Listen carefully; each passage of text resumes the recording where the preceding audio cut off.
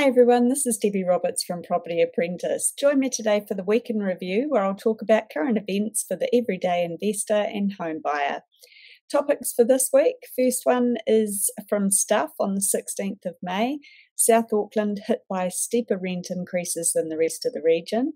Topic number 2 on interest.co.nz, published on the 16th of May. IMF says New Zealand's house prices have increased by almost 4 times the average increase across OECD countries since 1998. Third topic is something that was published in Newshub on the 16th of May. Complaints against non-bank lenders double amid cost of living crisis. Fourth topic, on the 18th of May, Newshub published, Economist warns first home buyers will still find purchasing very unaffordable despite house prices falling. And last but not least, on the New Zealand Mortgage Mag on the 19th of May, house price caps off for first home loans. So that's a bit of an update on the housing situations from the budget that was just released. So I'll comment about, give you a bit of a summary about what each of those topics were, and then give you my opinion on them as well. So the first topic was South Auckland hit by steeper rent increases than the rest of the region. Now, Barfoot and Thompson's latest quarterly rental data showed rents in South Auckland had increased by 4.47% in the year to March. Auckland's average weekly rent was $616 in March, up by 3.19% on the average of $597 per week in March last year. The rate of increase is similar in many areas except for Auckland Central and in the outskirts, where the increase was less than 1.5%. The areas with the most expensive rents were in the eastern suburbs of South Auckland, where the average rent was $696 a week. Barfoot and Thompson director Kiri Barfoot said that one of the potential reasons for rents increasing more in South Auckland is because of the high volume of renters in the area. Strong demand has got an influence on rent through the basic of economics, supply versus demand. Another possible reason is that greater number of new builds have gone up in the area than anywhere else, and new builds tend to be rented at a higher price. Barfoot also mentioned that higher rents tend to come from new tenancies, as landlords with existing good tenants don't usually want to increase rent too much in case the tenants leave. Potentially, in my opinion, it's not so much that they're worried about the tenants leaving, especially at the moment with the rent crisis that we've got. It's the majority of landlords understand the fact that people are under financial pressure at the moment, and if they've got a good tenant, they'll do their best to look after them, but still keeping things up to date as far as market rents go. Because obviously if the tenant moves out, just because you've given a rent increase, they'll be paying the same rent somewhere else, because market rent is market rent. The movement in rental prices in the first quarter of 2022 is low compared to the biggest annual increase recorded during December 2014 and 2015, where the average rent climbed 6.73%, or around $31 per week. Barfoot said the increase in rents this year is likely due to the period between 2020 and 2021 when rents barely moved, because we had that rent freeze at the beginning of COVID. Adding to this are other factors like the rise in operating costs for rentals, inflation, rising interest rates, compliance costs, and reduced interest deductibility. And TradeMe figures show that rents have increased in other regions. Taranaki increased the most at 17.8%, followed by Canterbury at 11.4% and Wellington at 6.8%. Pandemic is one of the reasons why rents rose much slower in the inner Auckland city rental market, because obviously there were a lot of Airbnb rental properties that were just converted to normal long-term tenancies, and with the international students who weren't coming into the country during the pandemic, that reduced the number of increase in demand there.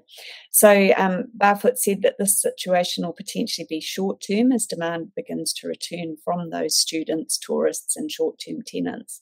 In terms of property size, 4-bedroom homes experienced the highest rent increase at 3.84% for the year to March, which was $756 a week.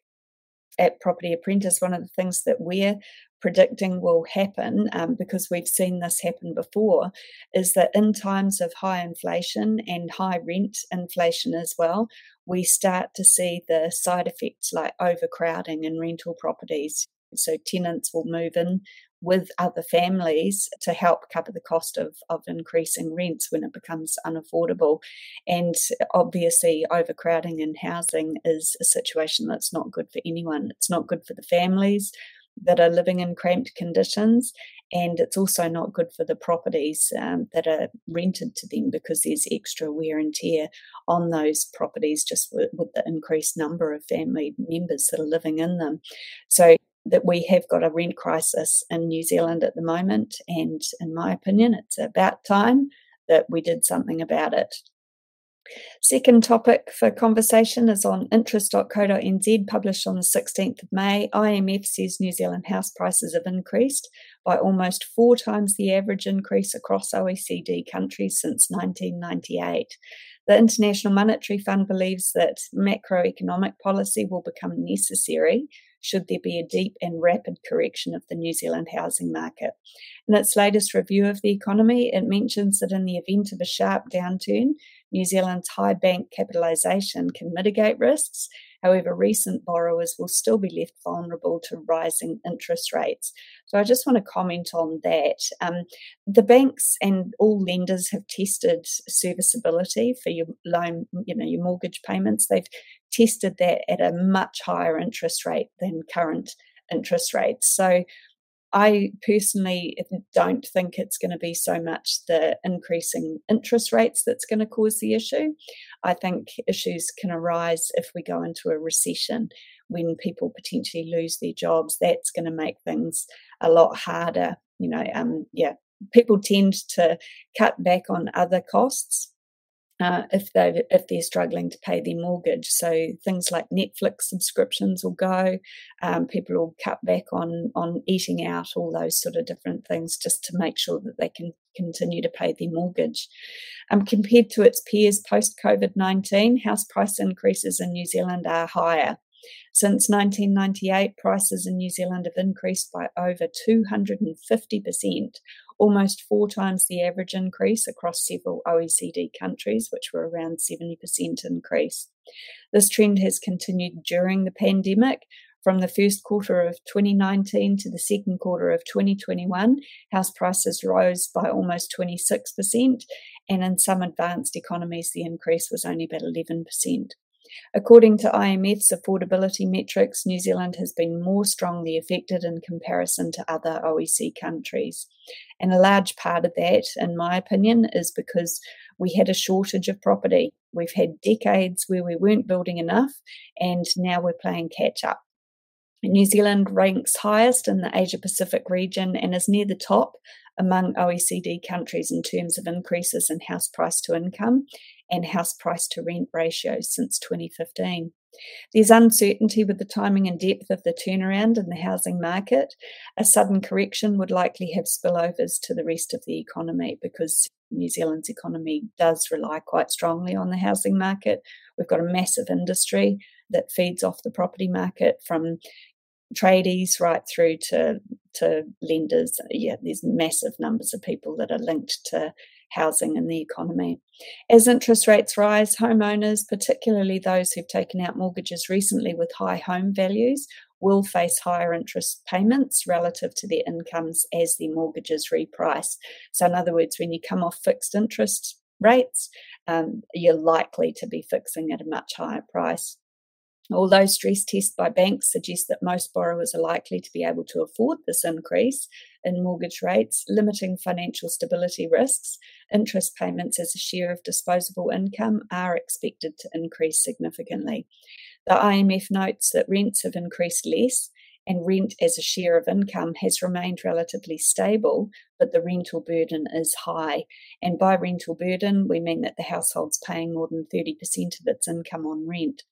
IMF's data shows that the rental burden is much higher for lower income earners, which suggests that poorer households spend more for housing. The same holds true for Māori communities, which have seen higher increases in rental prices.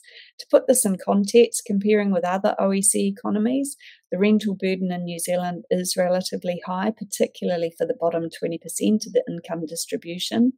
In addition, survey data suggests that housing satisfaction in New Zealand is relatively low compared with the rest of the OECD, while homelessness is high. On that, I'd just like to comment about the healthy homes situation. So with tenants now who are renting from private landlords or trusts, private landlords have to comply with the healthy homes. The only part of the country that doesn't have to comply with healthy homes is Kaianga Ora. They've got a bit more time to get their properties up to scratch. So I suspect that the majority of the people who are now complaining about living in cold and damp houses, they're either in the minority where they've got a slumlord who's managing their property, who will always break the rules, then hopefully they will stamp them out. But the others that are complaining about living in less than good quality rental properties are likely to be Kaianga Ora tenants. The IMF says achieving housing sustainability and affordability depends on freeing up land supply, improving zoning, and encouraging infrastructure investments to fast-track housing developments and lower construction costs. Recent amendments to the RMA and easing of zoning restrictions to permit medium-density housing in all of the country's major cities represent a major departure from the systems in place from the 80s that encouraged low-density detached single-family housing. Increasing the stock of social housing also remains really important. While increasing overall housing supply is critical, given high homelessness and rental burden, particularly in the lower income households, it's also necessary to take into account distribution issues.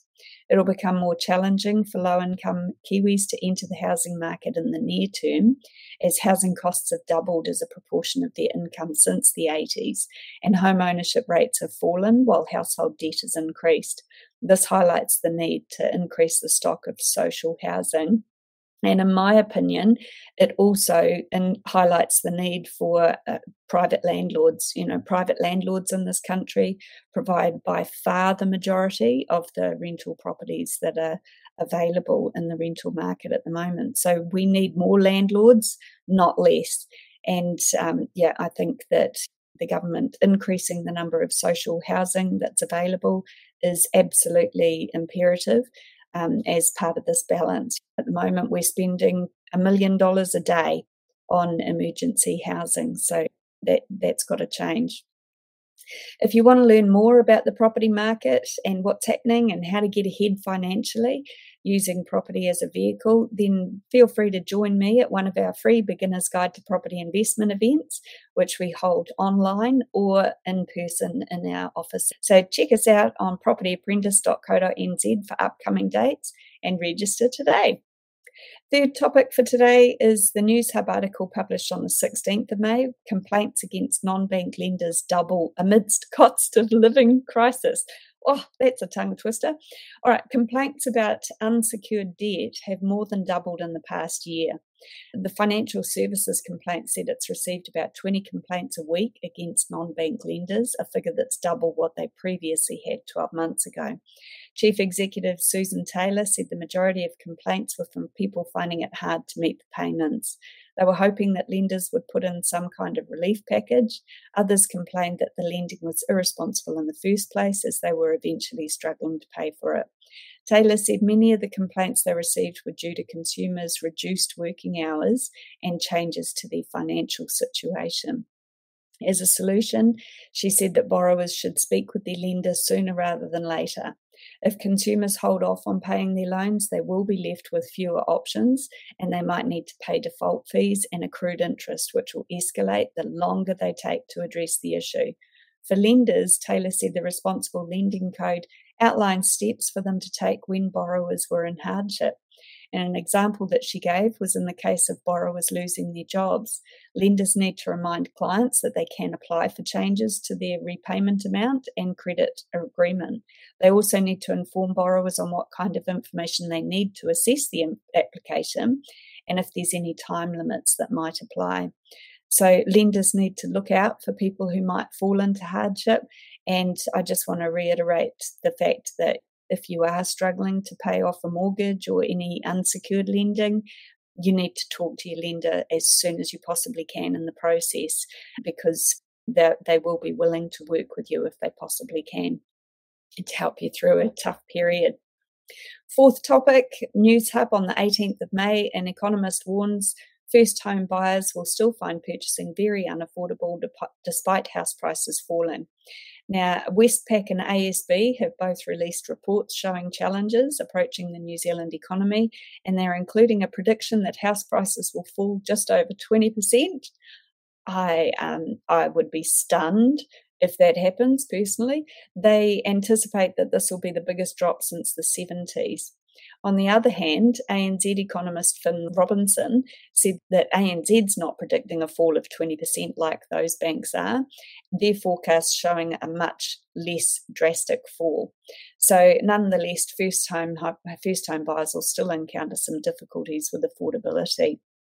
And essentially, it's never been tougher to get a loan approved at the moment than it is at the moment. So if you're in a situation where you can get lending, there's some really good opportunities out there for purchasing. It's just getting that lending approved can be the hurdle for a lot of people at the moment.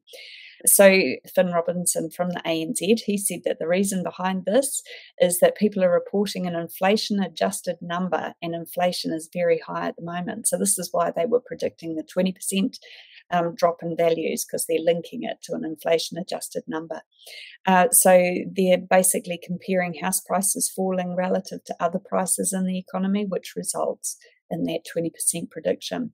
When you look at how much house prices are actually falling, then ANZ is predicting closer to a 10% drop, which is what is classified as being a correction in the housing market as opposed to a crash. So if you own $1 million house, that's closer to 900,000, which still sounds like a lot, but less drastic, he said. Robinson said it's not all doom and gloom, and homeowners just need to look back to 2019 when prices were much lower. So in their forecast, a 10% fall in house prices gets you 30% higher than where we were in September 2019, which is characterised as a soft landing because we're so much further than we were in 2019. Robinson said that he sees first-time buyers experiencing some challenges, but he's optimistic that they can get through this in good shape. Record low employment at 3.2% and fast wage growth means that household balance sheets are looking up.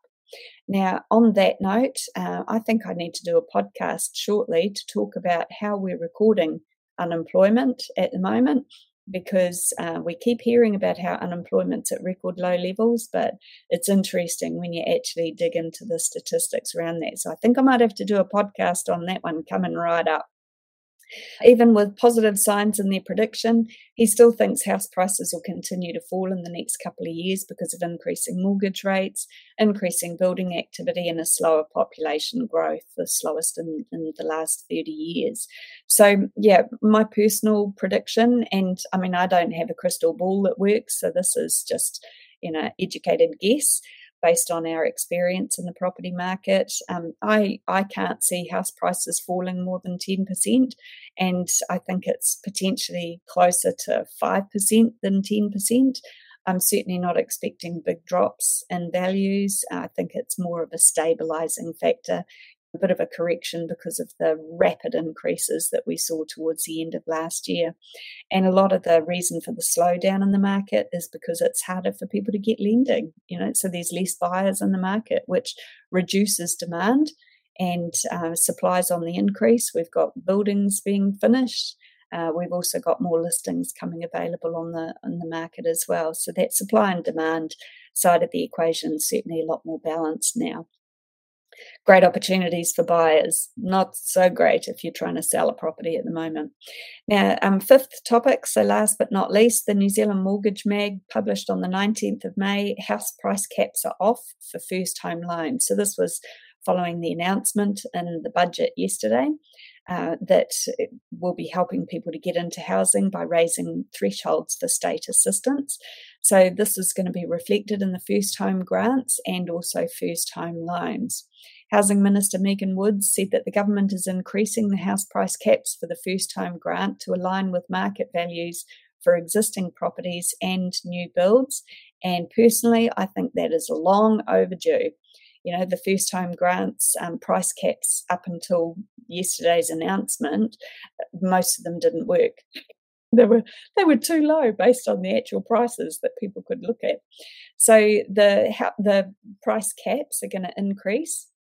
In Auckland, they're increasing from 700,000 up to 875,000, which certainly gives people a lot more scope. And they're increasing from 650,000 to 925 in Queenstown Lakes, and similar or lesser changes in other centres.